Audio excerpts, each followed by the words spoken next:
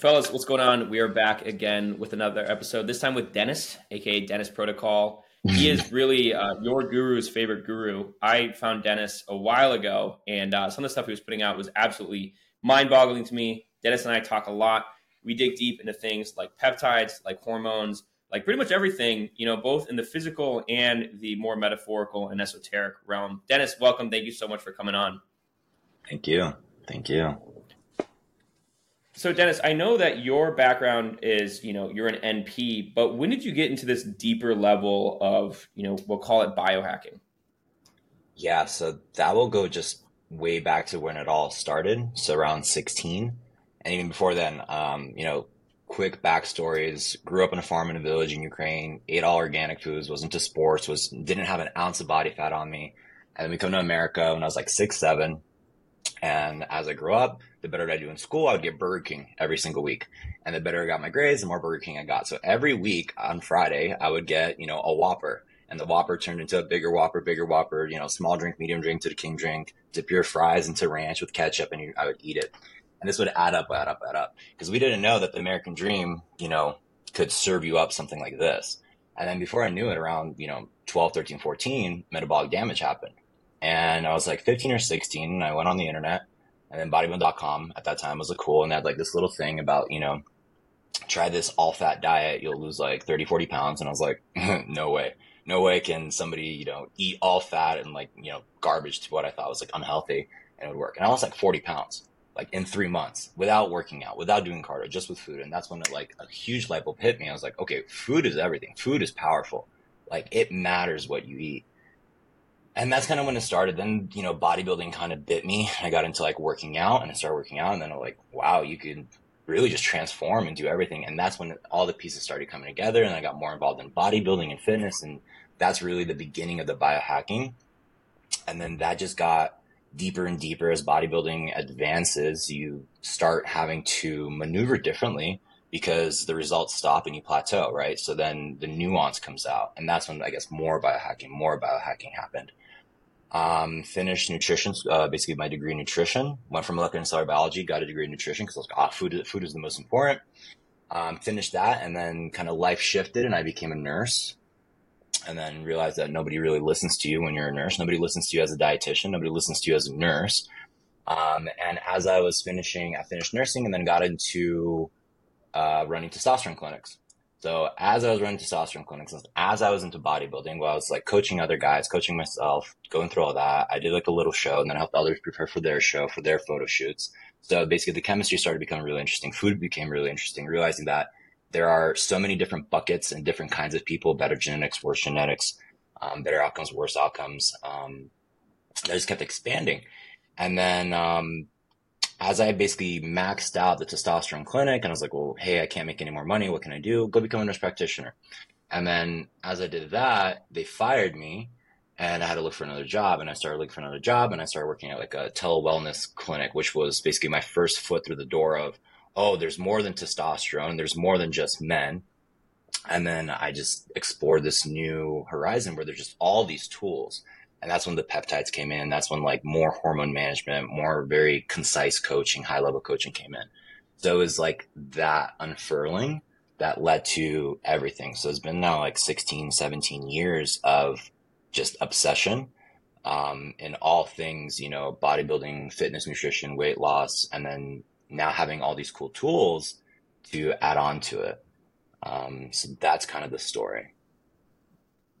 That's crazy. I'm curious, what effect do you think growing up on a farm in a rural environment had on you from a developmental standpoint? I'm thinking of how would you be different? How would Denis be different growing up in the environment you grew up in compared to, say, a modern environment in a city, having the traditional standard American diet? How much of an impact do you think that has? Literally 100%, because I wouldn't have gotten fat. I would have done more activities. I wouldn't go through that metabolic damage, which is a blessing, right? Ultimately, it was a complete and utter blessing to be broken down, to then have to figure out and fix it. And then to have the perspective of somebody coming from, there's guys who are into fitness and they've never been fat. So they give advice. If you've never broken yourself, how can you fix other people? So I wouldn't be able to do what I'm doing now, right? But I would probably be ultimately healthier, right? I wouldn't really need to worry about testosterone because my testosterone's fine, not shut down. I wouldn't ever get fat. I'd be lean. I'd be eating real food all the time, right? Because you go to the market, you go to the bazaar, kind of how you do, where you get real food, real butchers all the time. There's no chemicals and chemistry. It's just food, right? And you walk everywhere. You literally walk everywhere. You spend way more time outside. And then we came here to the States, and that's when like video games became a thing. So I started playing a lot of video games, didn't spend a lot of time outside, didn't play any sports, went to a school system which was primarily about education and pushing you that way. And it wasn't focused on sports. Whereas over there, it would be physical, it would be farm stuff, it would be just life stuff. It's just completely different lives, right? So I would be probably overall healthier and better off because of that environment, right? Mhm. Yeah, that's interesting. But looking at from, do you think a lot of your physiology now is a result of your environment before coming here to the States, right? As opposed to like if Yeah, you were born in a city, like, and we're a eating shitty million foods from the get. percent. A million percent. So like my mom and I always have this joke where like when we got here, we didn't understand what allergies were because nobody over there has stomach problems. Nobody over there has allergies. They can eat whatever, however, whenever. It didn't actually become a thing until we were here for about 15 years. And then we started kind of more or less suffering from all these ailments that don't really exist over there. So that's a big deal, right? And if you do live, like everybody usually has like a city house and they have like a dacha or, a little village home. And if you think about like EMFs and routers and things like that, it just isn't there. They have electricity, obviously, but like you're just not surrounded by it all the time. So I think to your point, growing up on the farm in the village, like it's the best because you're just eating real food and you're moving, and you're not growing up with either and I want to say vaccines and things like that. You're not growing up with all the extra stuff because I think, in my opinion, it's really if you want to set up your kid for the best, it's those first like 10 years that's going to determine your future, right? So if I were to have a kid, I'd rather go take him to a farm, raise him there, and then bring him into the city as opposed to raise him on a city and then bring him into a farm because I think the outcomes will be completely different. Absolutely. Yeah. From a biological and a psychological standpoint, we know like all Oh the most yeah. impactful things really happen from the ages of 0 to 7. And also like perinatal as well and even prenatal. Like the nutrition of the mother has such a big impact. I think about that a Yeah. lot. And, a lot of times it can lead you to kind of having the what if questions. It's like, what if, Mhm. I had better nutrition as a child? What if I grew up in an environment with less toxicity? But hey, there's nothing you can do about it. At the end of the day, you have to accept the cards that you were given and just use that as an informed foundation to then kind of move forward. Now, we were talking a little bit before this about like we were talking about bulking, but that brings me to this idea of like the malleability of our physiology, the malleability of our biology, because we're told that all this stuff is set in stone. We are the way that you are, right? If you're fat forever. It's your genes. If you're skinny forever. If you're dumb forever. But we know that not to be the case. And I think the deeper that we dive, the more malleable we realize that pretty much everything about us is. I've had these ridiculously incredible character and trait changes, right? Growing up, you're just told you're hyperactive. You're told that you can't sit still. You're told that you can't do a lot of these things. But if you try hard enough, you are, creative enough, you can figure that out. Did you have any like pretty profound or significant physiological or even psychological changes throughout this process, right? Like, have you always been, I think from like a structural standpoint too, it's like, have you noticed any large significant changes that you previously thought were not possible? Can you elaborate a little bit more on that for me? Yeah, so I think like the big factor is to like our body structure, right? So like Hmm. I talk about like facial structure and how you can kind of change the structure of your face. Hmm. A lot of people are like that's impossible, right? Your growth plates close when you hit 20. Now we're like, okay, well maybe those growth plates don't close until 30. Personally, like I've had a huge change in like my face and like skull size for all intents and purposes. Like, have you noticed anything to that extent? Do you think it's possible to change the structure of you at like after peak development? Yeah, absolutely, right. Like you even showcase just using you as an example. You've seen your feet, right? Tell me that that's not a change. Tell me that a person eating soft food versus hard food isn't a change. Tell me that a person switching from a seasonal climate to a non-seasonal climate isn't going to cause a change, right? So I just think of everything like if you just make it really easy to an extreme. If I just row a boat for the next 5 years, my body's going to change. If I go barefoot for the next 5 years, my body's going to change, right? So I really do believe you can adapt to everything. You are absolutely not stuck. That's probably the reason why biohacking is so interesting, even though the term it's in and of itself has kind of been ruined by certain, people. But like the whole point of it is that you can make changes. And for me, the perspective is to make positive, nourishing adaptations to our benefit. The more conscious you are of what you are able to do, what is out there, what if there is an ideal for you and your goals and your environment, to create those positive adaptations to your benefit. Like my entire job right now with me, myself, my patients, my family, my friends, is to figure out what the hell is your goal? What are the positive adaptations that will nourish you and help you? And that's it. That's all you're doing. Because if you're not doing that, then you're just allowing something unconscious to run your life, right? And usually it's not to your benefit. So conceptually, absolutely. Yeah, I always think about pigs in this context and the effect that environment has on us as just an animal. You take a pig, a big fat farmyard pig. It's big, it's pink, it's lethargic, it's docile. You put it out in the woods, and over a matter of months, it turns into a completely different animal. It grows giant tusks. It like changes color, right? It starts getting really bristly and grows all this hair. I notice a very similar thing when I change my environment because, I environment hop a lot, and going from the city, going from saying living in a colder temperate climate that's a lot more structured and civilized to going out and living in the jungle, I look like a drastically different person. I mean, even me just like getting out of kind of that more feral environment for a month has changed me drastically.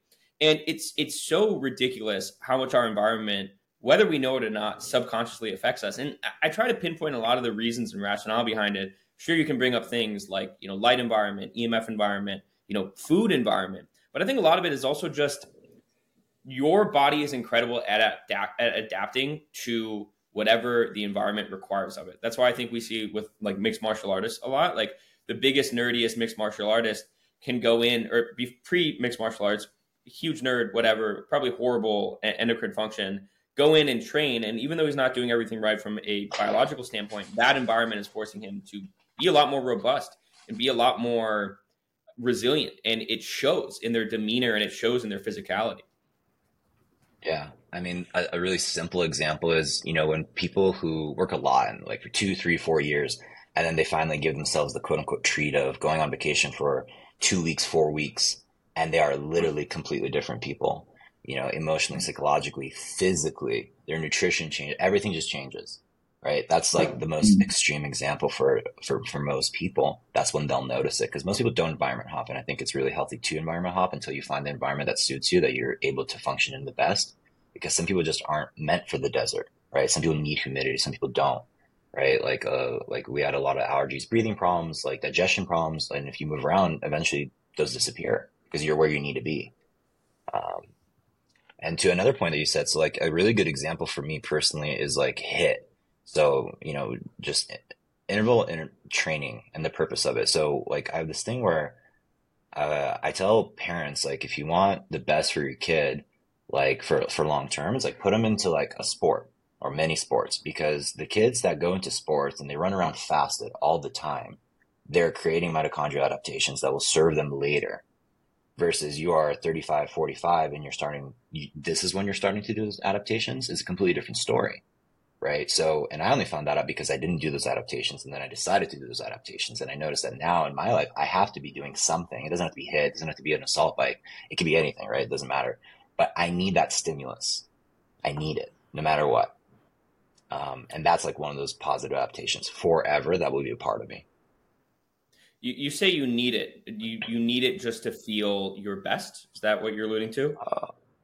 So from a physical objective standpoint, like there's just too many benefits, like on a hormonal level, on a metabolic level, et cetera. From a primitive level too, there's confidence in it, there's aggression in it, there's primitivity in it. It's more living as opposed to being docile and immobile, right? Yeah. No, I couldn't agree more. I need that as well. I've been experimenting, or I did experiment with kind of lower volume training, right? Like really focusing on, not burning my body so much.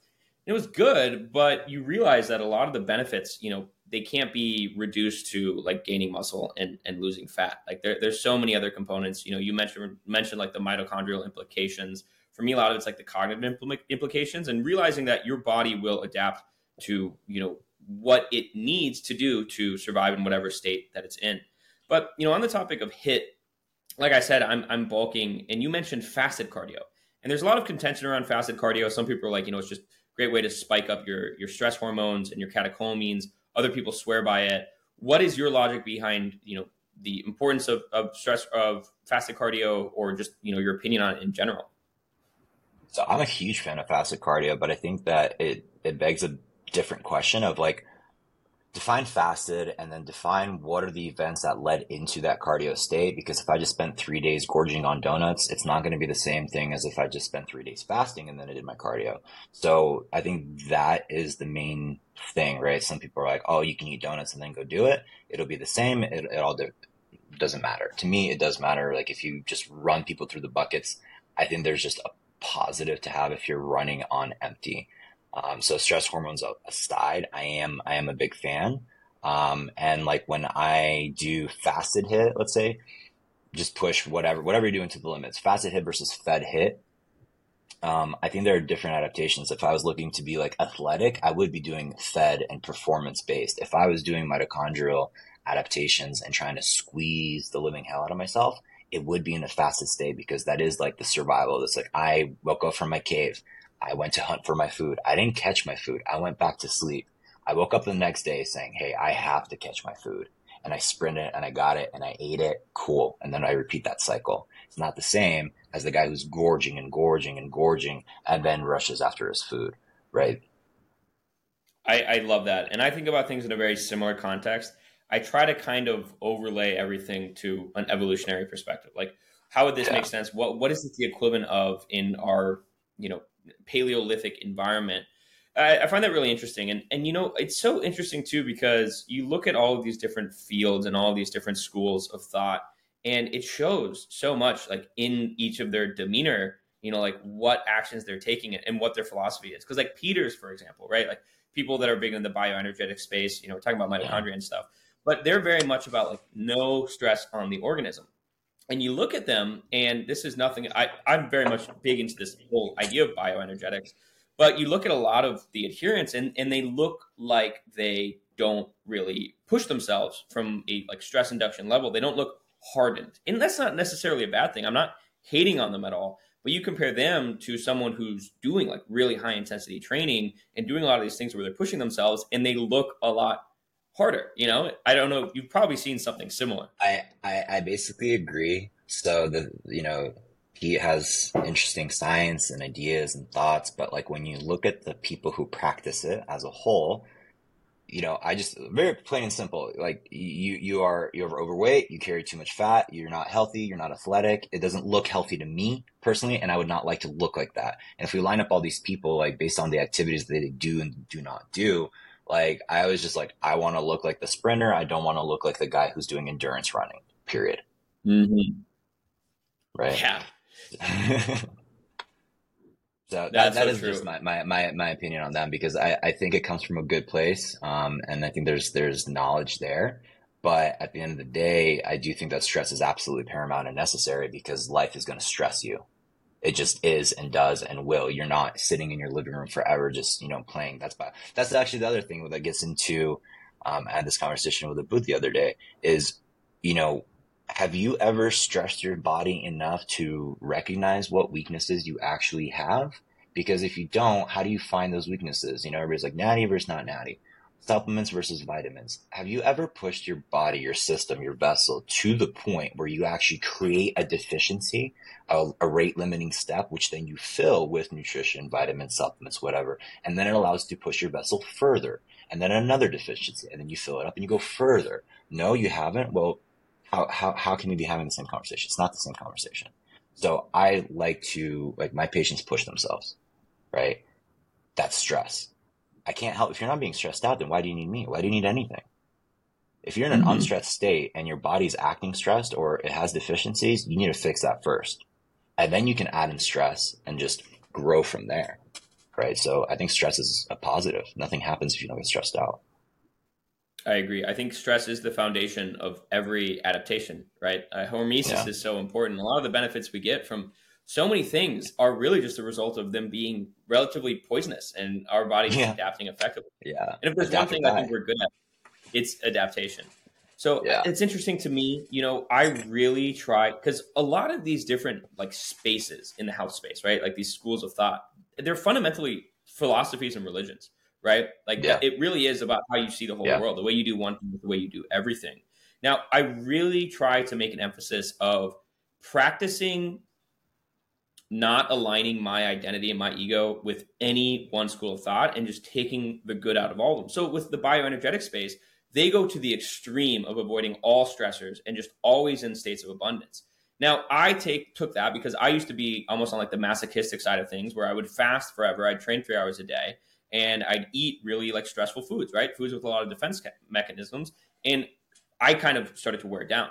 Now, I only prioritize the stressors that are going to lead to positive adaptations and provide utility. So a lot of the stressors I get rid of, blue light, like poor sleep, EMFs, poor nutrition, like poor dietary inclusions. I get rid of all of those. Lifestyle stressors, I get rid of those. So then I can put those like stress resiliency points, because I feel like we only have so much stress resiliency. We can obviously acquire more, but then I apply that to things that are actually going to provide beneficial adaptations. And I think that's what a lot of the bioenergetic people may miss or may benefit from utilizing. But it's like, why not utilize all those extra stress points you have to apply to things that are meaningful, right? Like hard work, hard physical activity, things that are going to make you better. Absolutely. Like, couldn't agree more, especially to the original point that, like, once you really niche out and go deeper and deeper and deeper, you basically just end up at the root, like at the tip of the tentacles of each philosophy and dogma. And if you just stay there, you'll get stuck. And I think you have to explore every single one, take what resonates, dump the rest, and then apply it to you and your goals. Because otherwise you will get stuck. You can't just do keto. You can't just go full bore bodybuilding hardcore. You can't just do CrossFit full bore hardcore because you feel like it fizzles out. Like everybody that I've met who's at the extreme tip of everything, it doesn't always pan out. Right. And the people that I see that make it the longest, and by the way, but make it the longest, like we also have to define what is our goal, what is our biohacking goal, what is our anti-aging goal.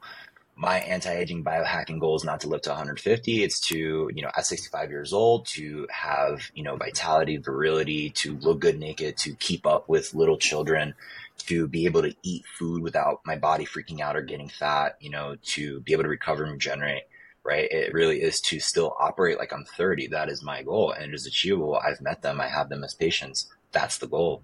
So everything is aligned for that goal. Absolutely. Yeah, I think that's really important. Now, I'm curious, like I'm like pretty, I wouldn't say neurotic, but I'm very skeptical of like modern environmental infractions, right? Particularly EMF and light environment, from going from a place where there was subsequently very little EMF exposure, light environment was optimal, a lot of grounding, a lot of sunlight, a lot of nature, to going back to a more modern environment. I noticed those infractions. Like, what is your take on that? I see you like inside with AirPods on. Like, is that kind of overblown? Yeah. Does it ever roll? Because Abood takes a very similar stance, right? It's like, yeah, it's a factor, but I don't think it's a big enough factor for me to disregard the utility of, say, wireless headphones. And I wonder this too, because sometimes I use AirPods while I work out. Yeah, I was actually looking for my wired ones and was like, shit, we're going to talk about this, aren't we? Here we go. And so very similar. Listen, if somebody hasn't spent like a week in a forest, I highly encourage it. And then to go into a like quote unquote real city, like go to LA, go to New York. Okay. Tell me you don't feel a difference. That's step one. If you can't tell the difference, then you're not sensitive enough to feel the difference. That's another conversation to have. Is the stuff real? Absolutely. Are some people more sensitive than others? Absolutely. Can some people get away with more than others? Absolutely. Everything's a spectrum, right? Some people can have as much gluten as they want. Some people can't even smell it in the air, whatever. I think there is also like leverage and priority. Some people care more about the polyester in their t-shirt rather than the food that they eat or the activity or the emotional stress that they're going through, right? So if there's a hierarchy, I think there's various hierarchies to it. I think blue light is absolutely wild. I think controlling and manipulating light to your benefit is probably very, very high ROI. I think AirPods, it's just very obviously not great that there's something between my two ears hitting my brain.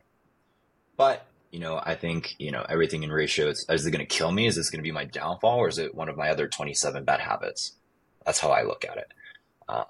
If we're being perfect, then yeah, avoid it. Where the wires do the tubes, use a speaker, whatever works. Do I freak out? No. Again, I see it on Twitter a lot. Like, oh, I threw out all my polyester stuff and I'm wearing only cotton, and then they wear the muffs, or they're eating shit, or they don't work out, or they're not handling their 30 pounds overweight. It's like that's not the most important thing for you. And let's say we do all of these. So my favorite conversation is amidst and amongst all of this biohacking, anti-aging stuff, I always refer to stress in the sense of emotional, spiritual stress that basically everybody's dealing with, and your own thoughts are probably going to kill you before these AirPods are going to kill you. That's truly where I lie, because when I meet all these people that have everything together and their health is all together, I'm like, can you sit in a quiet room without freaking out? And how is your life like that? So like, to me, that's the deepest lever to really work on, and then working outwards. But yeah, I think light is, as far as like what Twitter pilled me on, because light was probably the one thing that wasn't super big on my radar, but I always felt it.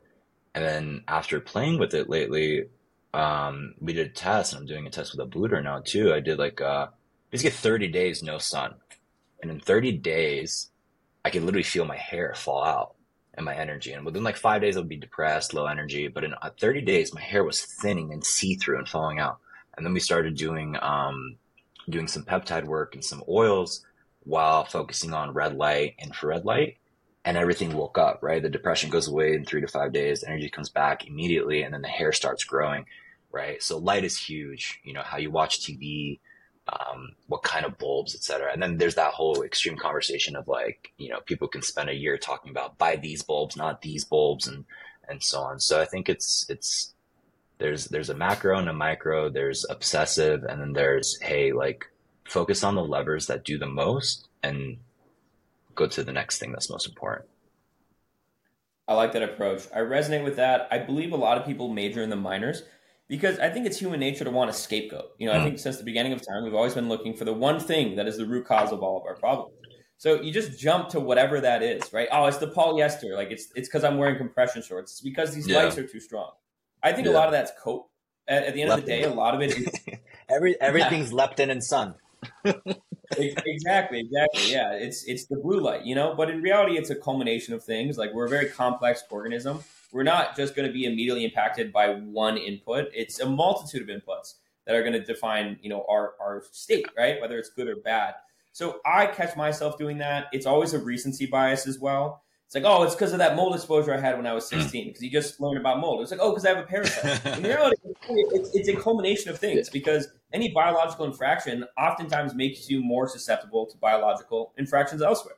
So I really try to avoid that. And you mentioned something, it's also about like, what is the utility of it, right? Like when I'm going and I'm doing jujitsu, right? And I'm rolling around on a mat with a bunch of dudes, I'm going to wear polyester, right? Because there's really no other option. If there's another option that's just as convenient, I'm going to take it. But the ability for me to avoid getting staph and avoid smelling like shit and sweating all over my buddies is higher than the 30 minutes that I'll be wearing plastic, right? And I'll make up for that elsewhere. The same with AirPods, right? Like there's utility in me being able to squat while listening to a really, really solid song that's going to give me more energy in the 100%. Tank. It's going to enable me to get more endorphins out of that workout. And, all of these are such big applications that I don't think people look at because we think in such binary terms. And I think that's the one fault of Western culture in particular. I went to school in Bangkok for a while, and that really opened my eyes to seeing how other cultures look at everything as more gray space. Some cultures do, some cultures don't. But avoiding the binary nature of like classifying everything as good and bad is really important. Yeah. I couldn't say it better. It's the utility, and it's what is your utility of it too. Like if you need it to move ahead in your life, do it. What are you not because somebody on the internet told you to? Like maybe it's up to you to find out if this is a biological infraction, to use your own words. Is it a biological infraction to you, or is it just to the guy on the internet? Well, you mentioned something earlier about sensitivity, right? Like if you're not noticing that you feel great when you're in nature, it's because you're not sensitive. What drives that ability to be sensitive to your environment? I don't think I can even pretend to have the answer to that. Um, I can't, I don't have a scientific answer by any means. It's just all anecdotal. It's just the more I fall into biofeedback. So the more you are in tune to your body, to what feels good, what doesn't feel good, and you literally just listen. Can I explain it? Absolutely not. But can I tell you if I eat this burrito, if, my butt burns on the way out? Yeah, that's all I need to know. Yeah, that's all I need to know. I don't have to explain it or anything like that. It's just like, all right, lesson learned. So it's kind of the same thing. If you wear headphones and your head hurts, then you probably shouldn't wear headphones. Um, shouldn't push it either, but I think it's just all experiment and trial. Sensitivity, just again, is if you keep working on these nourishing things as you go, and then something smacks you and says, this doesn't feel good. That's the sign that I need. I don't think I'm into quantum, but to say that I'm going to devote my next 20 years to understanding and intellectualizing, I think is a waste of my time, because intellectualizing, it doesn't do me any good really. And it doesn't do others that much good either. It's not my role. What would do good is to understand actionable steps and takes, and then see the various buckets of people and community, and then guide myself and my patients and my friends, etc., to what are the best actions that we can and cannot take based on the biofeedback that you're receiving, right? So I have my own biofeedback. I understand others' biofeedback and what they say. So they might say something and it's indicative of, them not feeling good from blue light. So you hear them say one thing, but something else is going on. So that's where I'm primarily interested in. So what it ends up being is just, what are the various triggers and biological infractions that exist that could be impacting others? So that's where I'm at, I think, with it. Um, I like that you mentioned, intellectualizing it does no good. And that's something that I come back to a lot, because I always have a strong desire to rationalize things. And it was actually during a period of me yeah. spending a bunch of time in like in the forest, 2 weeks without any phone or any exposure to anything for that matter, that realizing that desire to rationalize everything is like a modern man's ego for all intents and purposes. And the reality is that like the rationalizing part of our brain is so recently developed, it's so new and novel, that a majority of our decisions and of our thinking processes, they're all intuition based, right? Like our older functions of our brain, our gut, those are the things that really drove our decisions for a majority of our existence. And we're being kind of coerced into trying to overly rationalize things, because that's what, culture wants of us. But I do realize that there's a lot of things that, my intuition can discern better than my rational functions or my rational faculties. And I believe that you have to listen to that intuition. The ability to become attuned to that intuition is a skill. The less you use it, the less you're going to be sensitive to it. And also, like on the topic of biological infractions, the more that you have that, like the more noise you have from low grade inflammation, gut issues, neuroinflammation, a lot of these things, the less signal you'll be able to discern through all that noise. So I find that really interesting. I really, I think some people have more attunement to that intuition. They have better pattern recognition. It aligns a lot with people that have ADHD, interestingly enough. And I have some pretty like strong thoughts on ADHD, but I'm still very much trying to understand it because of how much of an influence it's had. But anyway, moving on in terms of, I guess, like learning new behaviors, right? This is something that I'm really interested in, especially with traits. Because a lot of people say, like, I can't focus. I don't like reading. I don't like writing. I don't like doing a lot of things. I'm not charismatic. I'm not outgoing. I found that it's actually really easy to kind of change that. And a lot of it's just like adapting, forcing yourself to adapt, getting through that like butt period, which I usually find being about 21 days. 21 days seems to be the threshold. It takes 21 days for a house to become a home. It takes 21 days for you to acclimate to most new environments. Like, what is your approach to that? Like, Leo, we talk about Leo and longevity. I'm a huge fan. I'm sure you're very familiar with him as well. One of his best videos, in my opinion, was him talking about how he completely changed himself in college by removing all negative stimuli, all negative activities, and negative things that he didn't want in his life anymore. Music, video games, just cheap dopamine, and replacing it with, boring stuff, and essentially lowering his dopaminergic stimuli baseline. and then utilizing a dopaminergic agent, like I believe he used Vyvanse, so that's actually like not only inhibiting the breakdown of dopamine, but actually increasing the release of dopamine. And he was able to completely change his character traits, even after getting off the drug. Like, is that feasible? Is that realistic? Yeah, absolutely. I mean, listen, people might hate to hear this, but like, you just don't want it bad enough. You either want it or you don't. There's, put yourself, get rid of your couch, get rid of your TV, get rid of all that, and then put what you need in front of you and do that for 21 days. My number is also 21 days. The higher end number is 3 months. If you can't do it in 3 months, then the protocol approach isn't good enough, right? I just don't think it takes that long to make drastic changes. Um, when I was going to school, like it's basically forcing functions and it's protocol design, it's lifestyle design. And this is one of the favorite conversations, and it can be infinite about anything, but essentially you just create forcing functions to create the outcome that you want. I was going to school, I was running a business, I was working out full time, I was coaching all at the same time.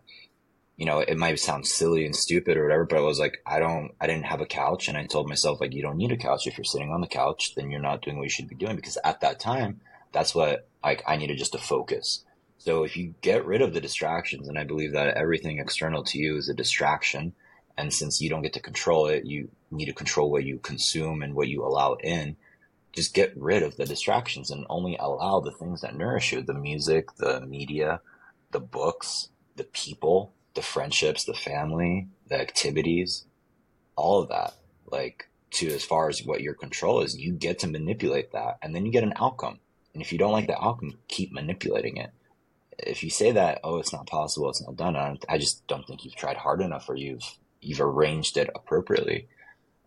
Because if I put you in a room full of books that keep saying the same thing, eventually you can brainwash yourself, reprogram yourself to that message. So if you're not in control of that message, then somebody else is. So I hope you're in control of that message. I hope you're in control of your food. I hope you're in control of your fitness and your health. I hope you're in control of your light environment. And that's kind of where it all starts, with protocol and lifestyle design, right? Absolutely. Yeah, I couldn't agree more. And I think a big thing there too is we think there's only one way to accomplishing a goal. So then we try that way and then we're like, well, it doesn't work, so I'm done. In reality, sometimes you just need to work smarter, not harder. Try something new, approach it from a different standpoint. I think even more effectively, apply two different approaches, combine them, and that might be the best one for you. Yeah. On that topic, moving on. You should try everything. Let's talk about try everything. Yes, I couldn't agree more. Try it, gather data, make hypotheses, and apply them. But in terms of making drastic changes, like I said, right now I'm bulking, I'm acquiring mass. I find it also interesting how when my physical goals change, my entire approach to everything changes. Like the second I committed to like gaining mass, I've almost changed. Just like my lifestyle has changed, my activities have changed, my cognition has all changed. I find that very interesting. Can't even begin to rationalize it. But let's talk about mass gaining. I'm in that phase now. We were mentioning, I respond really well because I'm insulin sensitive. Like, what kind of is your approach? I've seen before you write about how you've put on a bunch of mass in a very small amount of time. What is your approach to that? What are the nuances to gaining mass for people that want to, get bigger and essentially make a large physical change?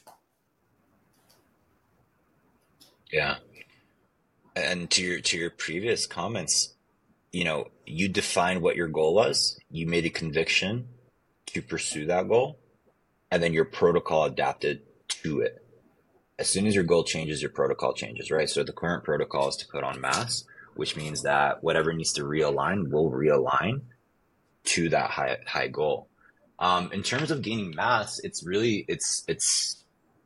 essentially the same for everyone. It's just how effective and efficient is your system, right? Your overall hormones are going to control the ceiling.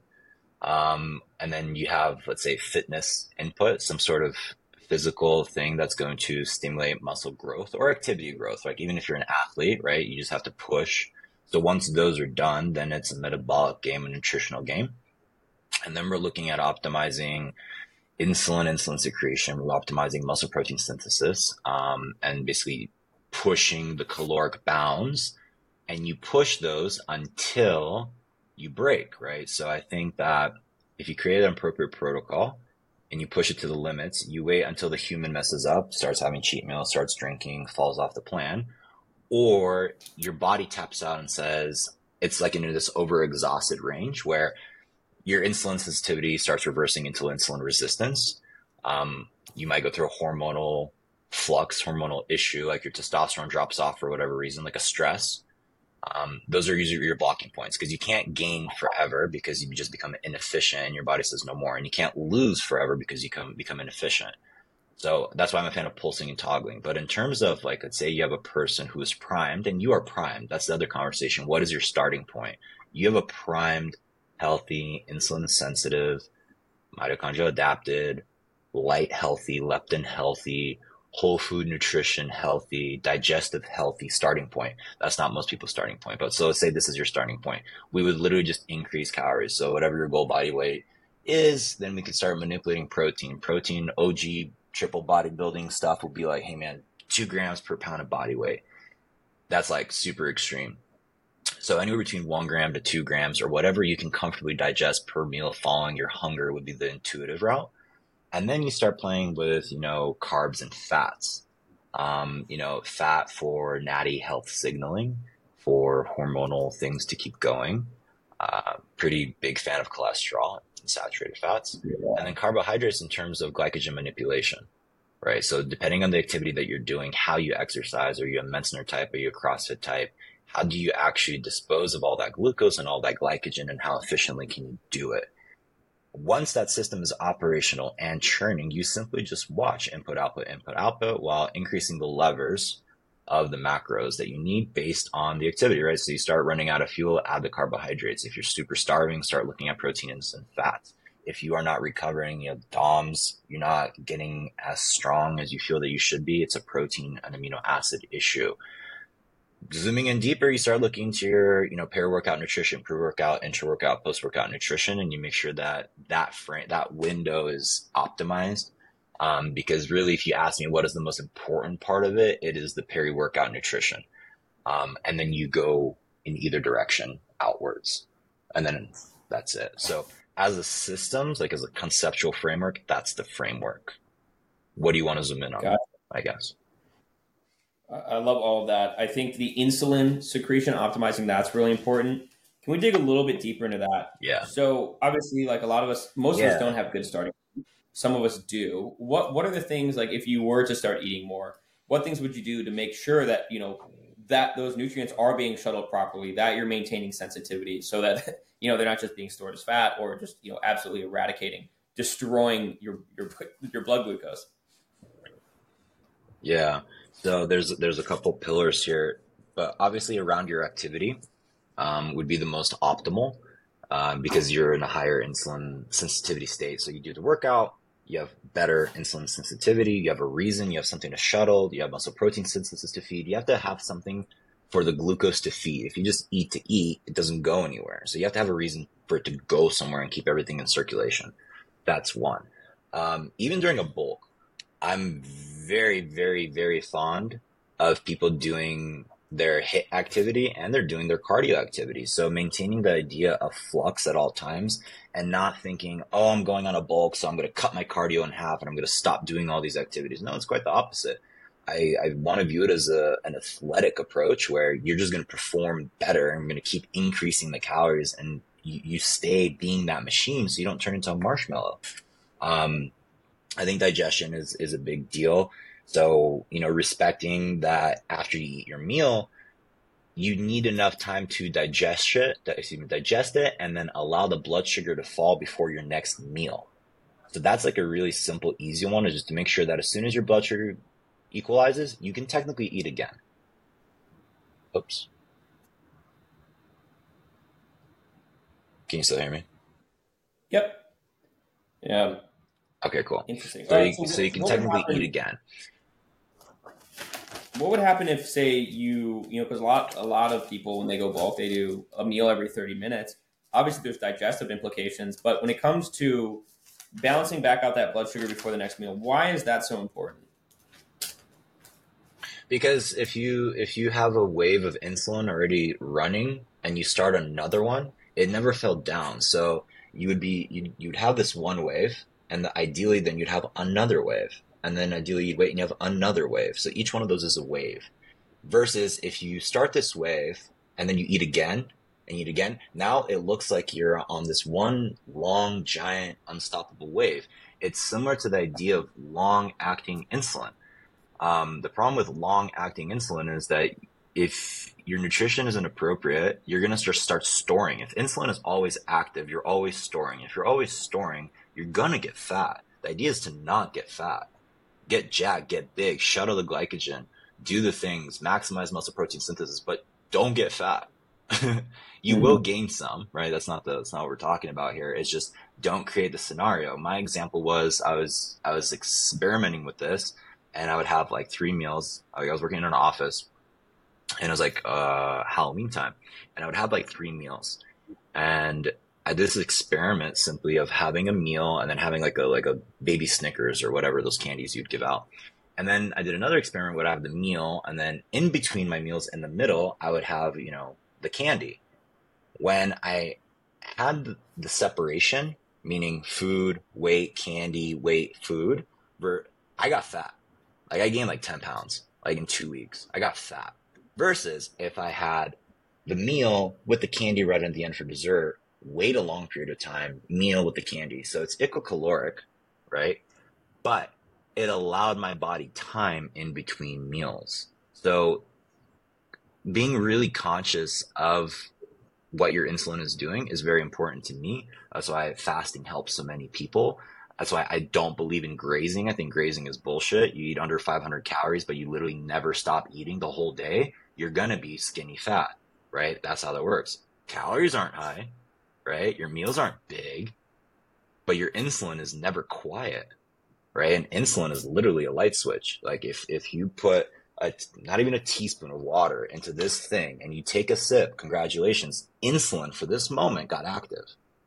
May not be a lot or whatever, but it's still active. And in that moment, all the machinery that insulin controls is on, and basically all the fat loss machinery is turned off until you wait for the switch to go off again.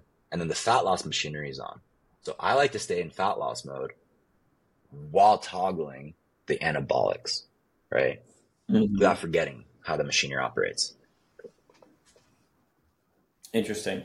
I find that very interesting. I think, one thing that I do quite intuitively is I do segment my fat and my carbohydrates, right? So typically I want to get those fats. Like I love cholesterol like you are. I think it's really important for those hormonal building blocks and fat soluble vitamins.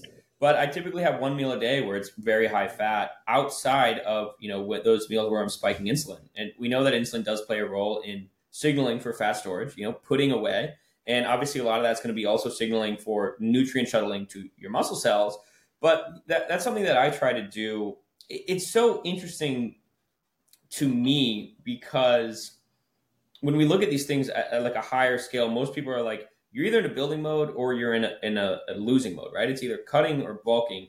But in reality, like from what I've seen and from what I've seen from you as well, it seems that fluctuation is a lot smaller than we think, that pulsing, as you call it. Yep. Do you think that's like a common misconception that we have, that if you're in a bulking state, you have to be only bulking and bulking the entire time? There's going to be no like fat loss that's going to happen during that state? Yeah, I think it's a misconception. I think it's dogma. I think it's religion, philosophy. I think it's old school bodybuilding. I think it's old school nutrition. I think it's old school. You can't build muscle and lose fat at the same time, which is a correct statement. But I can build muscle for this block of time and I can lose fat for this block of time. And that period of time is very, very short.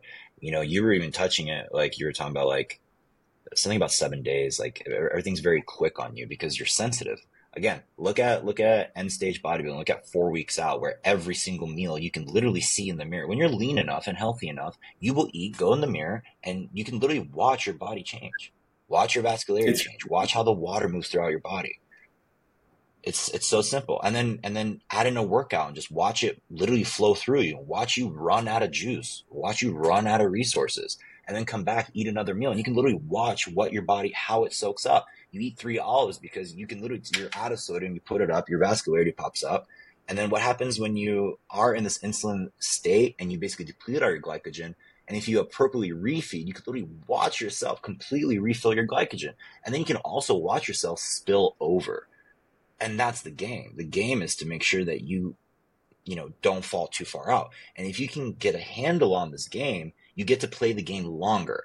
I think it's been deconstructed and oversimplified that, hey, I'm going to give you 16 weeks to cut, 16 weeks to bulk. Okay, what if this person at 12 weeks got fat? They need to stop. They don't keep going. What about the opposite? What if at 16 weeks, everything just finally, chef's kiss, fired off? Keep going. Listen to the biofeedback. There's people that after 4 weeks of bulking, they should be done. Like, you fucked up, you're fat, your system's broken, reset, try again. Same thing with fat loss. Like, there's just a time when your body's like, please feed me, please feed me, please feed me. Right? So my lifestyle approach to it is, I look at everything. It's cyclical. It's toggling. It's pulsatile, right? Within a week, you can go through the full spectrum of, I created an anabolic phase. I created a lipolytic phase. I created a fast, deeper fat loss phase. And I did it over and over again while maintaining insulin sensitivity. When somebody's bulking, the idea is just to turn on all the thrusters without breaking things. A big rule for me has been for years, and like, I'm borderline scared to say it publicly because it just gets everybody's panties in a knots. Don't mix carbs and fats. It's that simple. Separate them too. It's proteins and carbs, proteins and fats. That, for 80% of the population, will solve so many of their problems. Quit eating PB&J sandwiches and burgers and donuts. You can still enjoy things, right? But if you just take a break for like a month, you will literally freak out what your body does. Calories being the same, by the way. Calories being identical, right? Yeah, I noticed that too. And people always get so mad when I say that. But it makes sense mechanistically. And then also anecdotally, it's the biggest factor. It's the biggest factor. If I modulate my macronutrients, keeping my daily macronutrient intake the same, but changing at what point I consume all of those, it's such a drastic difference. So don't mix carbs and fats. There's something else that you mentioned here that I want. Oh, yeah, let's talk about, like, I've been experimenting with glucose disposal agents. I don't call them, I prefer calling them glucose shuttling agents, but I'm utilizing berberine, utilizing a lot more cinnamon. Right? Taurine even is a hypoglycemic. Now, I'm using those while I'm trying to gain mass, and those are oftentimes used as weight loss drugs. But my objective is to make sure that glucose that I'm consuming is going towards my muscle cells as opposed to my fat cells. Do you think that's a sensible thing to do well in a mass gaining state? Absolutely. Mass gain, fat loss, it's epic benefits. I mean, you want to control your sugars, you want to shuttle the nutrients, like you said. Like, the only thing that would really add is like berberine and alpha lipoic acid are probably the heaviest hitters that are just easy to get. ALA for gut forward transportation, berberine for the 10 million positive things it does. Somebody might come in and argue like, oh, but it might block AMPK activation and you won't grow so much muscle. Maybe that's so, but it's shuttling my nutrients better, which means I can bulk healthier longer. That's the point. Yes. I could do this longer. I could stay anabolic more effectively longer before the system just burns out and I have to stop. What most people do is they don't stop. They just push. Oh, I gained 10 pounds. I'm on a bulk. I gained 20. You look 25 pounds overweight because you've been eating KFC because you're like, I got to get my calories. I'm like, you're just fat. And now you're going to spend the next 16 weeks losing 20 pounds of fat just to see the same amount of muscle than when you started with. Yes. Absolutely. I also approach it from that standpoint, and I feel like it's like not a lot of people do, so I always feel like I'm out of the loop there. But bulk healthier longer, play the game longer, better. That's the real key, because it really comes down to, I think we were talking about this earlier. Like, you want to look more like a sprinter than an endurance athlete, and I would always look up to people that were athletes, and I would hate the fact that all of my favorite athletes did not have a lot of longevity. They started looking like shit very quickly. A lot of like the really high performing mixed martial artists, because they're doing these crazy diets, these weight cuttings, this extensive training, multiple hours a day, they end up looking like shit immediately, right? A lot of these bodybuilders as well, they end up looking like shit pretty quickly. Now, bulk healthier longer, that would include doing things like, improving your, controlling your sugars and nutrient shuttling with, ALA, berberine, and some of these other glucose shuttling agents. Cardio is another factor in that. I like the idea of athletic bulking. Huge. On the topic of this as well, let's see what we're going through here. Obviously not eating like shit. If you were to try to convince somebody why they shouldn't mix carbs and fats, right? From like a mechanistic standpoint, why shouldn't I, right? Like pretend like I'm someone that's ignorant, but like is relatively scientifically literate. Like, why shouldn't I mix carbs and fats? That's information. Yeah. Listen, I'll give you my asshole response. My response to those people is, I'm not here to convince you of shit. Keep doing what you're doing. Have fun. Okay. That's my response number one. Response number two, to somebody who's actually interested in trying something new and being open-minded and not trying to, have this fucking pissing contest, is it's really, really simple. Insulin is a spaceship that'll launch off into storage and, the anabolic heavens. The spaceship needs people on it. You can't just, if you inject insulin, something better go on that spaceship. Otherwise, you're going to go into a coma. Okay.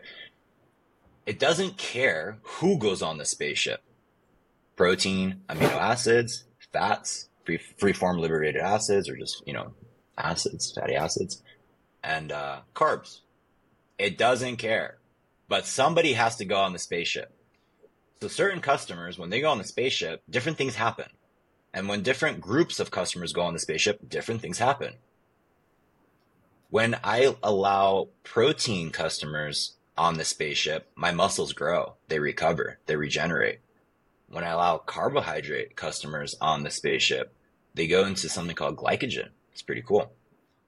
When I allow fatty acids onto my spaceship, those motherfuckers make a ruckus and I start looking like a marshmallow. So I started doing this thing where, called discrimination. I did experiments. What if I only allow protein on the spaceship? Cool. What if I only allow carbs on the spaceship? Not as cool, but pretty cool. What if I allow carbs and proteins? Pretty cool. But man, every time I added those fat customers on, they just kind of fuck shit up. That's the explanation. If you have insulin active and you let fat onto your insulin, where is it going to go?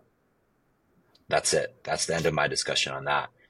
But hey, I'm not discriminatory. I love fatty acid customers in my body. They do so much health. I love what they do to the communication of my cells. I love what they do to my hormones. I love what they do to my skin. By the way, bodybuilders look 10 years shitty because they do what? A low-fat diet. What the fuck? Why would you do a low-fat diet when your cells literally communicate? The layer, the wall that controls the communication is what? Made out of fatty fucking acids. What do? You starve yourself of fat so you can look good for one day. Hair falls out, lose your period, your dick doesn't work. Awesome.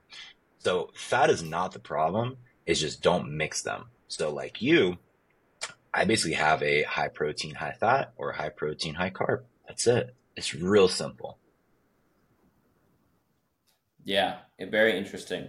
Now, yeah, I think that's simple enough. I do that. In terms of when is the most optimal time to have that high fat meal, I like having my high fat meal first thing in the morning. I find that my brain works exceptionally well on ketones, right? I love utilizing beta hydroxybutyrate. I love utilizing medium chain triglycerides that can be broken down into those ketones. And maybe that's, once again, looking at why maybe there's something wrong with carbohydrate metabolism in my brain, the mitochondria in my brain. And, that's why I kind of emphasize that. But we do know that insulin sensitivity is pretty high in the morning. Does it make sense to have that high fat meal in the morning, or does it not really matter? My response to that is based on your lifestyle and when your training activity is, and then what are your goals with your nutrition, right? There's a lifestyle conversation and there's like a fitness athleticism conversation, and you can mix the two. Basically, it's really simple. Most people do better either fasted or on fats, but they're very sensitive due to their insensitivity of health. As the carbs come in and they fall, you get bogged down. I don't necessarily mean there's something wrong with your brain. I just think it's just a function of carbs. Like there's a rising and there's a falling. There's no rising and falling in a fasted state, and there's no rising and falling in when you're eating fats. It just doesn't happen. So that's my opinion on that. Abiding that you're hydrated, which for most people, if they would just stay hydrated, they would do just fine in a high fat state or in a, fasted state. But most people, due to the dehydration, get hungry. They reach for something that's, carby or whatever the normal mixed lunch is. and they feel good, they feel satiated, they get a little drowsy and tired, and then they kind of bog down. So it's really just ineffective lifestyle operations there. For me personally, like today is a refeed day, so throughout the day I'll do a lot of walking. I'll do some active cardio in terms of like 60 minutes of 140 heart rate just to squeeze out the rest of my fat for this block. And then I'm going to spend the rest of the day eating every 3 hours, carbohydrate rich meals with moderate protein with basically no fat because I just don't need it now.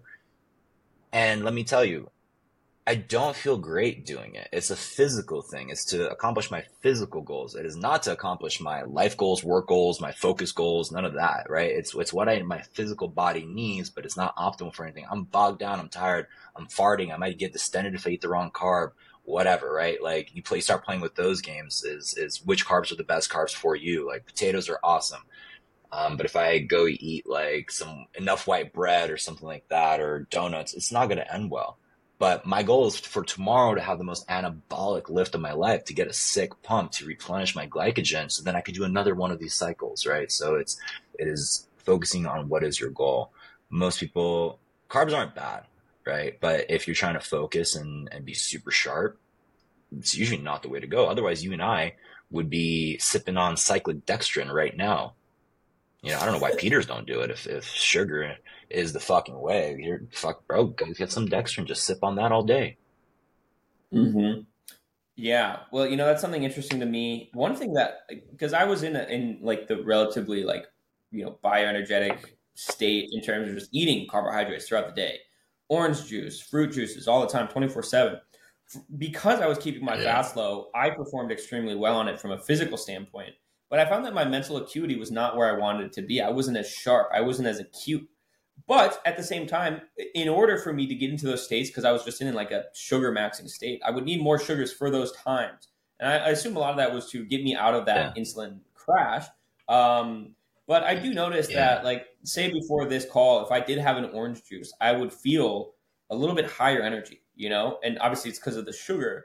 But this concept of almost like microdosing carbohydrates does seem to be effective for me as well. I assume that's just like more sugar. Like it's probably fickle, right? The second that spike drops off, I'd probably decrease my function. But is that kind of the logic there? It's just that spike, that fickle spike that's giving me more energy. It literally sounds to me that you're just injecting sucrose inside yourself and running on sucrose, which is great. But like I go into, whatever you want to call it, evolutionary biology, that wasn't an option. That doesn't seem natural. That doesn't seem normal. It's not normal to eat all the time. Like, period. It's just not normal to eat all the time. It is normal to starve. So would I want to train my body to be more adapted to operating like that and then feeding it? Or do I want to adapt my body that, hey, don't worry, you have permanent abundance and it's in the form of sugar. And then somebody takes it away from me. Mm. Yeah, it is quite dependent. And then literally that not translating. Yeah, it's super dependent, It's like you're pressing the NOS button on your car, right? And you just keep pressing the NOS button because you have infinity, because you don't want to run on gas or whatever. And the gas is your fat storage. So I have fat to use. So I'm going to use it. I also feel better when I use it. I also look better when I use it. My health markers are also great.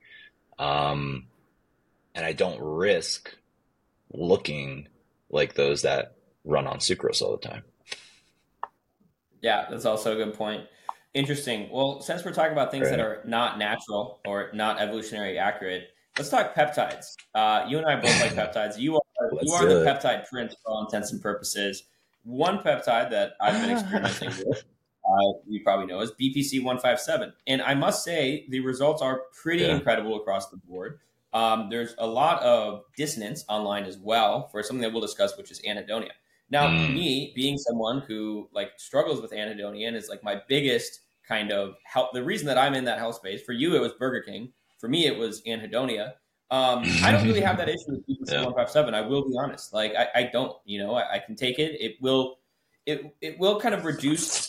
There's two types of anhedonia, I'd say, but like even NAC, right? NAC and methylene blue and BPC 157, they all reduce my sensitivity to things like caffeine. But Why is BPC 157 so effective? And I think more importantly, why is BPC one of the few orally bioavailable peptides other than the bioregulators that put those in a different class? Mhm. I guess we'll start with the Okay, oral so bioavailability of I BPC. yeah, let's start with that. So the oral bioavailability, like, can I explain why? So there's two orally bioavailable peptides, MK677 and BPC157, primarily. And then the BPC157, my assumption simply is because it's of gastric juice. We make it, we create it, we secrete it. Every time you get stressed out, you actually secrete BPC. And then BPC157 is a fragment. So that's why most likely it's orally bioavailable, is because it's native to us, and of that region. Mm. What was your next question? I want to jump into that. Let's talk about the native nature of peptides. So almost all peptides really come from Yeah. native peptide chains, right? And it's just a segment that we pull out and we synthesize. Yeah. BPC 157, that's interesting logic because it's a gastric peptide. Your body seems to know what to do with it, and it's able to survive in that high, that acidic stomach acid state. What about MK677? Why is that one also orally bioavailable? I don't have an answer as to why MK677 is orally bioavailable or not. Like, I honestly don't know. I just know that the original studies were for the elderly to help them sleep better, to improve bone mineral density, and obviously improve growth hormone, which will help you do both of those. Why? I don't really know. To me, as far as like how I approached it, was just like, it's kind of like, hey, these two are orally bioavailable. I did have an explanation on that, but most likely because it's, it plays with ghrelin, right? So if I was gonna just dive into it, it's because that if you take M677 and it tempers with ghrelin, you get so hungry. You get so hungry. So like for you, depending on what definition of natty or not is, one appropriate thing that you could do that would technically, in my book, maintain your natty status, because you're not shutting down your HPTA, is you could take MK677. It would increase your IGF levels. It increases. So basically we pulse throughout the day, right? Pulsing, our favorite word, but it would increase the height of that pulse. And since it works through ghrelin, your hunger goes up, your nitrogen retention goes up, not because of ghrelin, but because of MK. So you would be technically more anabolic because your baseline IGF levels would go up. Now, of course, what's interesting here is always the counter. As your growth hormone is secreted, as there is more growth hormone, your blood sugars are going to go up. So remember how we were saying that the system breaks? So as long as you can mediate and control your blood sugars as MK is activating, you can keep kind of juicing the growth hormone for what it is. But as soon as you cannot control your blood sugars and you lose the insulin sensitivity, the game is over. Your quote unquote cycle is over. And you'd have to reverse, maintain your insulin sensitivity, do it again. So that's actually something to our previous topic. You could and you should, and I would recommend it. Yeah, well, all right. Well, you twisted my arm. On the topic of natty versus non-natty status, what about HCG, human chorionic gonadotropin? Is that technically natty? Oh man, that's a confusing one, right? That's a confusing one. I'll just say this: if it shuts down your system, meaning if you take HCG and you go measure your LH and FSH, and your LH and FSH are under 1, even though it'd be synthetic, so it'd be up. Let's say your FSH would be under 1, then you're shut down. And if you're shut down, then you're not natural. But things that operate on the natural pathways that maintain their integrity, even if they are synthetic, in my opinion, is still just maintaining your natty status. Because if we get into the conversation of natty, not natty synthetics, I saw somebody basically quoting a Boots thread that triggered so many people the other day. They're like, if it's synthetic, it's not natty. I'm like, okay, well, bro, you've been obsessed with creatine for the last 5 years as the end all be all. Like, do you know how that's made? So that's kind of where I'm at. So I think HCG is great. I did HCG monotherapy for testosterone replacement. I don't necessarily think that I would constitute it as natty, but I also don't think it's as terrible, because if you were to come off of it, you're not going to be maybe as shut down as you would, let's say, testosterone or cycle or something like that. I really don't. I think clomiphene is the better option because it just operates when you come off it, nothing happens. But with the HCG, sometimes people need to reboot and reset, but the best part is that the system still operates. So one of the reasons that on TRT you take HCG is to basically maintain the function of your nuts. So that way, if you come off TRT, it's actually easier to reset, right? So that's why we use HCG. Well, that's one of the reasons we use HCG. Interesting. Yeah, I've been interested in HCG monotherapy, but I think it does come down to that thing of, is it going to require a reactivation, a rebooting of those natural systems? Now that's when Yeah. other compounds like SERMs and SARMs are very interesting. I do have my full natty card. I'll state that if I ever go non-natty, which I'm not opposed to. I think PEDs are incredibly beneficial, but they just require a certain level of knowledge and wherewithal that most people don't have, and I personally don't have. Um, SERMs, selective estrogenic receptor modulators. Very interesting to me, just from the logic. You modulate estrogen receptors in the brain, makes the brain think that you need more estrogen because we can only produce estrogen through testosterone aromatization. You create more testosterone. Is that natty?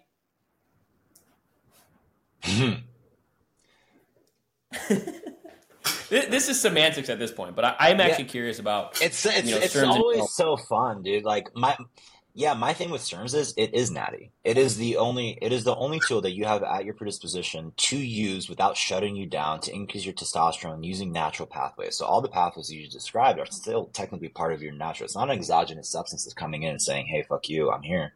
It's saying, "Hey, we're gonna use these pathways to give you testosterone that you currently have," right? Something similar to peptides. Peptides are just signaling things that are already there. They're not coming in from the outside expressing anything.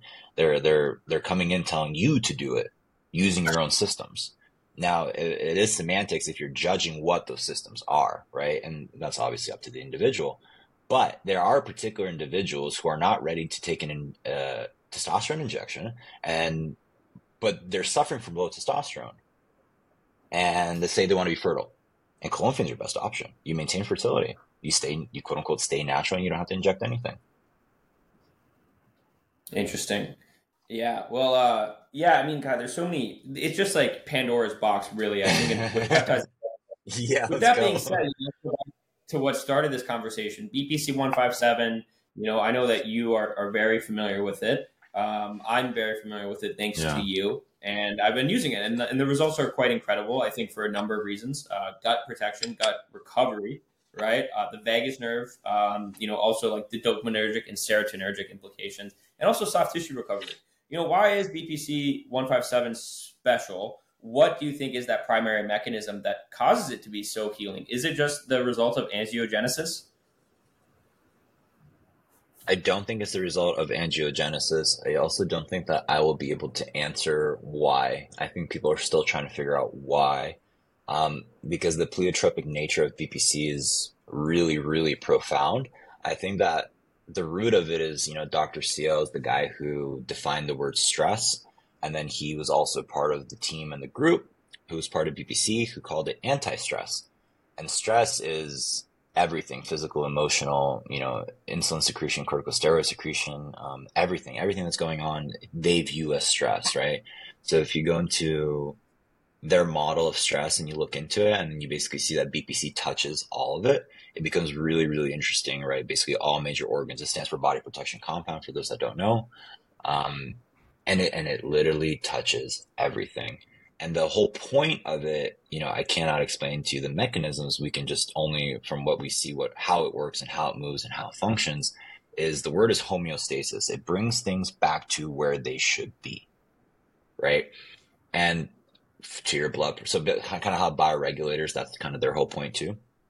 BPC is just the overall homeostasis of your body. It won't let you go too far to the right, too far to the left. So, if you're looking at anhedonia, there's actually interesting papers that are coming out and they talk about it. But, my opinion lately is that it's taking you to your homeostasis. And those who've been on SSRIs particularly, or are on SSRIs, are commonly the ones that report this anhedonia, because BPC basically turns off for many people. If they're taking Adderall, Vyvanse, if they're taking SSRIs, if they're taking antidepressants, the BPC kind of turns it off.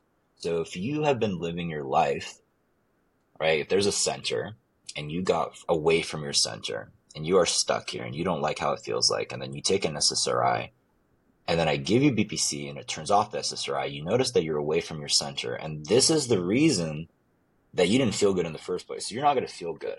And then imagine, and obviously I don't know if any of this is how it really works, but just from watching, BPC takes you and drags you by a different path back to the center. You're literally being dragged to somewhere you don't remember being. So that process is uncomfortable, right? So my current why I'm watching, and there's a few people that I'm talking to that are going through this, is how long before you get to quote unquote this normal, and can you function there? Do you like functioning there? People quit taking Zins, knickknacks. I have knickknacks right here. People smoke less. People drink less. Yeah, right here. Knickknack. Shout out.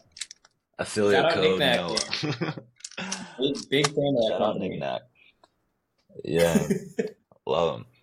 So, so my opinion is just that you were in a place and you took something to not feel uncomfortable or to function, and now you got something that turned everything off and is dragging you to what it thinks is homeostasis that you haven't felt in a while, and that does not feel great. Yes. But again, people stop drinking, people stop taking pills, people stop smoking, people need less Adderall, people stop feeling all those things, people's cravings go away. People are quote unquote healing. So I think the process of healing is an uncomfortable process for some, and from certain circumstances, it just makes sense. We have a friend, he has his daughter on SSRIs, and it's actually helping her titrate off of them, right? It's awesome. But with no negative consequence, because that was our fear, that she would feel anhedonic or she would revert to where she was, but that's not happening. But I think if you're very far out, it could feel like a shock. Yeah. So overall, I think it's cool. But Yeah, that logic that you kind of brought to light when we first discussed this made a lot of sense to me, right? And we see it all the time. People just are obsessed with being in this high cortisol state. It's a gross oversimplification, but the constantly stimulated state, always being fasted, always drinking black coffee. And when you go back to feeling normal again, it's going to feel weird. It's like stimulation, right? If you're constantly on TikTok, if you're constantly scrolling, just hyper stimuli, it's going to feel like pulling nails when you go and try to read a book. So, like, it does kind of feel uncomfortable dragging you back to that baseline. Now, obviously, the anhedonia induced by SSRIs is a completely different type of anhedonia. Like the BPC, NAC anhedonia, that's nothing. And it's for a lot of people, it's unfortunately, from what we've seen now, it's very long lasting, if not permanent.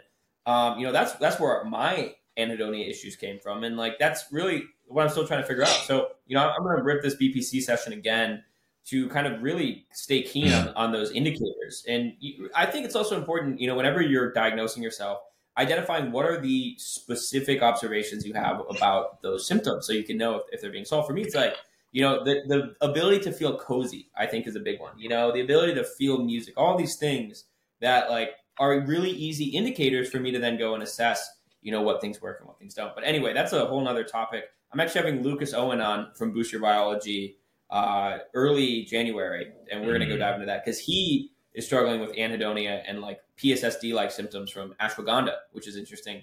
Also has SSRI like functions. So I don't know if you ever find any more information about that, please do send it my way. Yeah, that's currently honestly my main intrigue and focus, because there's a population of people that it's going to happen, and it's like 10 to 15%, I would say. But I think it's a positive reflection of something to handle and something to explore and something to not avoid and not to ignore. Like I don't think it's a bad thing. I think it's just showing something to focus on. But to the flip, what you were talking about is it's really interesting because people are always geeked out, and they're used to being geeked out, right? It's the whole thing why somebody can take 30, 40, 50 milligrams of Adderall. They need 3 freaking, energy drinks. They need dopamine. They need to be in dangerous situations all the time just to feel something. And if I give you this, quote unquote, little Zen pill and it just turns off the sensations, like you don't feel comfortable, like you are not comfortable not doing anything. And, again, this could be philosophical, spiritual, whatever. I think that you should be very comfortable doing nothing. You should be very comfortable in silence. And if you are not comfortable doing nothing, you're not comfortable in silence, like that's a different conversation. Because if you're just dopamine out of your mind, it's the dichotomy duality of being numbed out of your mind. It just feels better. It's just more fun. But also you should be able to get to neutrality and then turn on the buttons. And from that experience, I think it's just easier. You're more sensitive to it. It takes a lot less to get stimulated. In my personal experience, I want to be able to drink a cup of coffee and be completely out of my mind stimulated without needing to, drink a gallon of it just to say, hey, my day's starting.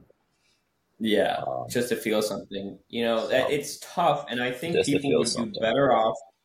people would do better off at getting back to that state of baseline if they accepted the fact that it's going to be uncomfortable. If they accepted the fact that this uncomfortability is the action of returning to baseline in and of itself. And whenever I do it, it's like, hey, buddy, listen, like you brought this onto yourself. You're the one that had 3 cups of coffee yesterday. You're the one that spent an hour scrolling on Twitter getting that constant stimulation. So like this is what you have to do to make up for it. It's no different than when you eat a bunch of shit food, right? And you're like, hey, this is on me.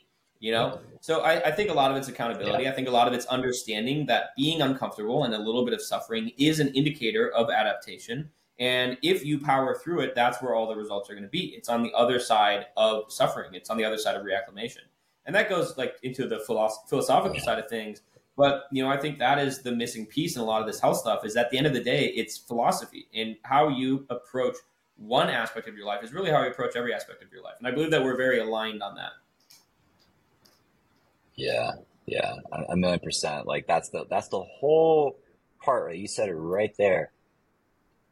Majority of people do not feel comfortable in suffering. They don't even want to accept the word suffering. That why should I suffer? I can just feel amazing all the time. I can be hedonistic all the time. I can be dopamine all the time. That's why I said, like, literally just go sit on your couch and do nothing for the weekend. That might be the healthiest thing that you could possibly do is just drink water, electrolytes, whatever, get sunshine, and do nothing. See what happens to you. It's a very telling thing about a person. So yeah, once you get through it and you get to it and you're just like super tuned in and awesome and like it just doesn't take much and then you feel everything. I think it's a superpower to feel everything. Don't attach to things, but just to be able to process it all and just ride that wave and then, go through these portals of energy and, have these conversations, have these relationships. Because if you're dopamine out of your mind or you're numbed out of your mind, you don't get to do those things. Yeah. So I think it's a worthwhile task for anybody to do. I agree 100%. So yeah, it really does come down to that threshold, understanding that there's a threshold that you will hit where everything starts feeling great again. Your body's like, okay, cool. This is how it is. I'm going to capitulate. It happens with destimulation. It happens with reading. I hate reading. The first 2 pages of any book, I hate it. It's the most boring thing ever. By that 3rd page, I'm locked in. My mindset completely changes. Cardio, right? You get that runner's high because your body capitulates and your brain capitulates. It's like, this is the way it is. I might as well suck it up and enjoy it. So I think people need to realize that threshold. They need to push through that threshold. Everything great in your life comes after breaking through that initial threshold. That resistance. It's all about resistance. And I think all great things are on the other end of resistance. And suffering is only bad if there's no purpose in it. If it's just purposeless suffering, that's just masochism. That in and of itself is a vice. But suffering for something greater is the most fulfilling thing that anyone can do. And it's something that I'm really focusing on, right? I'm embracing the suck. I'm setting an alarm. I'm forcing myself to do nothing. Because I know on the other side of that suffering, there is salvation, as they call it, without being too cliche. True that. I couldn't say anything better about that. I think that's the process. That's the protocol, right? That's it. And it's a great, beautiful thing. So like once that comes into people's consciousness, then they have this like, you have a choice. Like whenever you're ready, just try it out. That's all it is. Absolutely. A choice. Yeah, it really is. Well, Dennis, with that being said, I'm going to go get a massive bulking leg day in. So I'm going to go feed up on carbs. Carbs that are very well digestible, right? I think that's the most important thing when it comes to bulking. I want my digestion to be impeccable. I do not want to be bloated at all. I want to be able Yep. to digest all of that and feel like I'm on an empty stomach for my workout and on an empty stomach for my Yeah. next meal as well. So this was an incredible episode. I think this is one of the longer episodes that we did. We will definitely run this back soon. Like I said, I want to start this Bio Bros series. So you, Abood, will get Nucro in here as well. And I think we have the opportunity to have a lot of incredible discussions.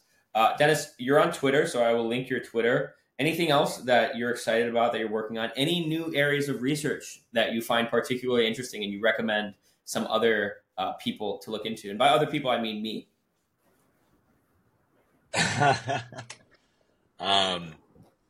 One, thank you so much for having me. Two, very much look forward to the BioBro Club. And three, as far as research is just honestly paying attention to you and how you move is, I think, to help people's intuition and to find their own, right? So I think that others should be looking into how to tune into themselves and not how to tune into other people's intuition. As far as interests, oh man, I'm still deep in GHK Copper. I'm still deep into BPC. I think those guys are going to be forever with me. And that's really it. I'll keep you on the up and up. I'm looking to do something for all of our hair, for our skin and things like that. But I'll keep you in the loop and I'll keep you posted on that. Thank you so much for having me. I really appreciate it. I always enjoy our conversations. Likewise, I feel very stimulated right now. And it makes me super excited to dig deeper in this. It really does. It makes me excited to kind of dedicate the time and go through the suffering of trying to figure out things at a deeper level. On the topic of GHKCU, I started using this new serum from Protocol. And look at this. Look at this. Look at this glossiness, dude. I've never had this before. I've always had awful skin. It really is. It is a miracle compound from a topical standpoint. So, yeah. Looking forward to it. I thought it was just my camera, man. I was like, man, look at this guy. Anyway, Denis, thanks again, man. We'll talk soon.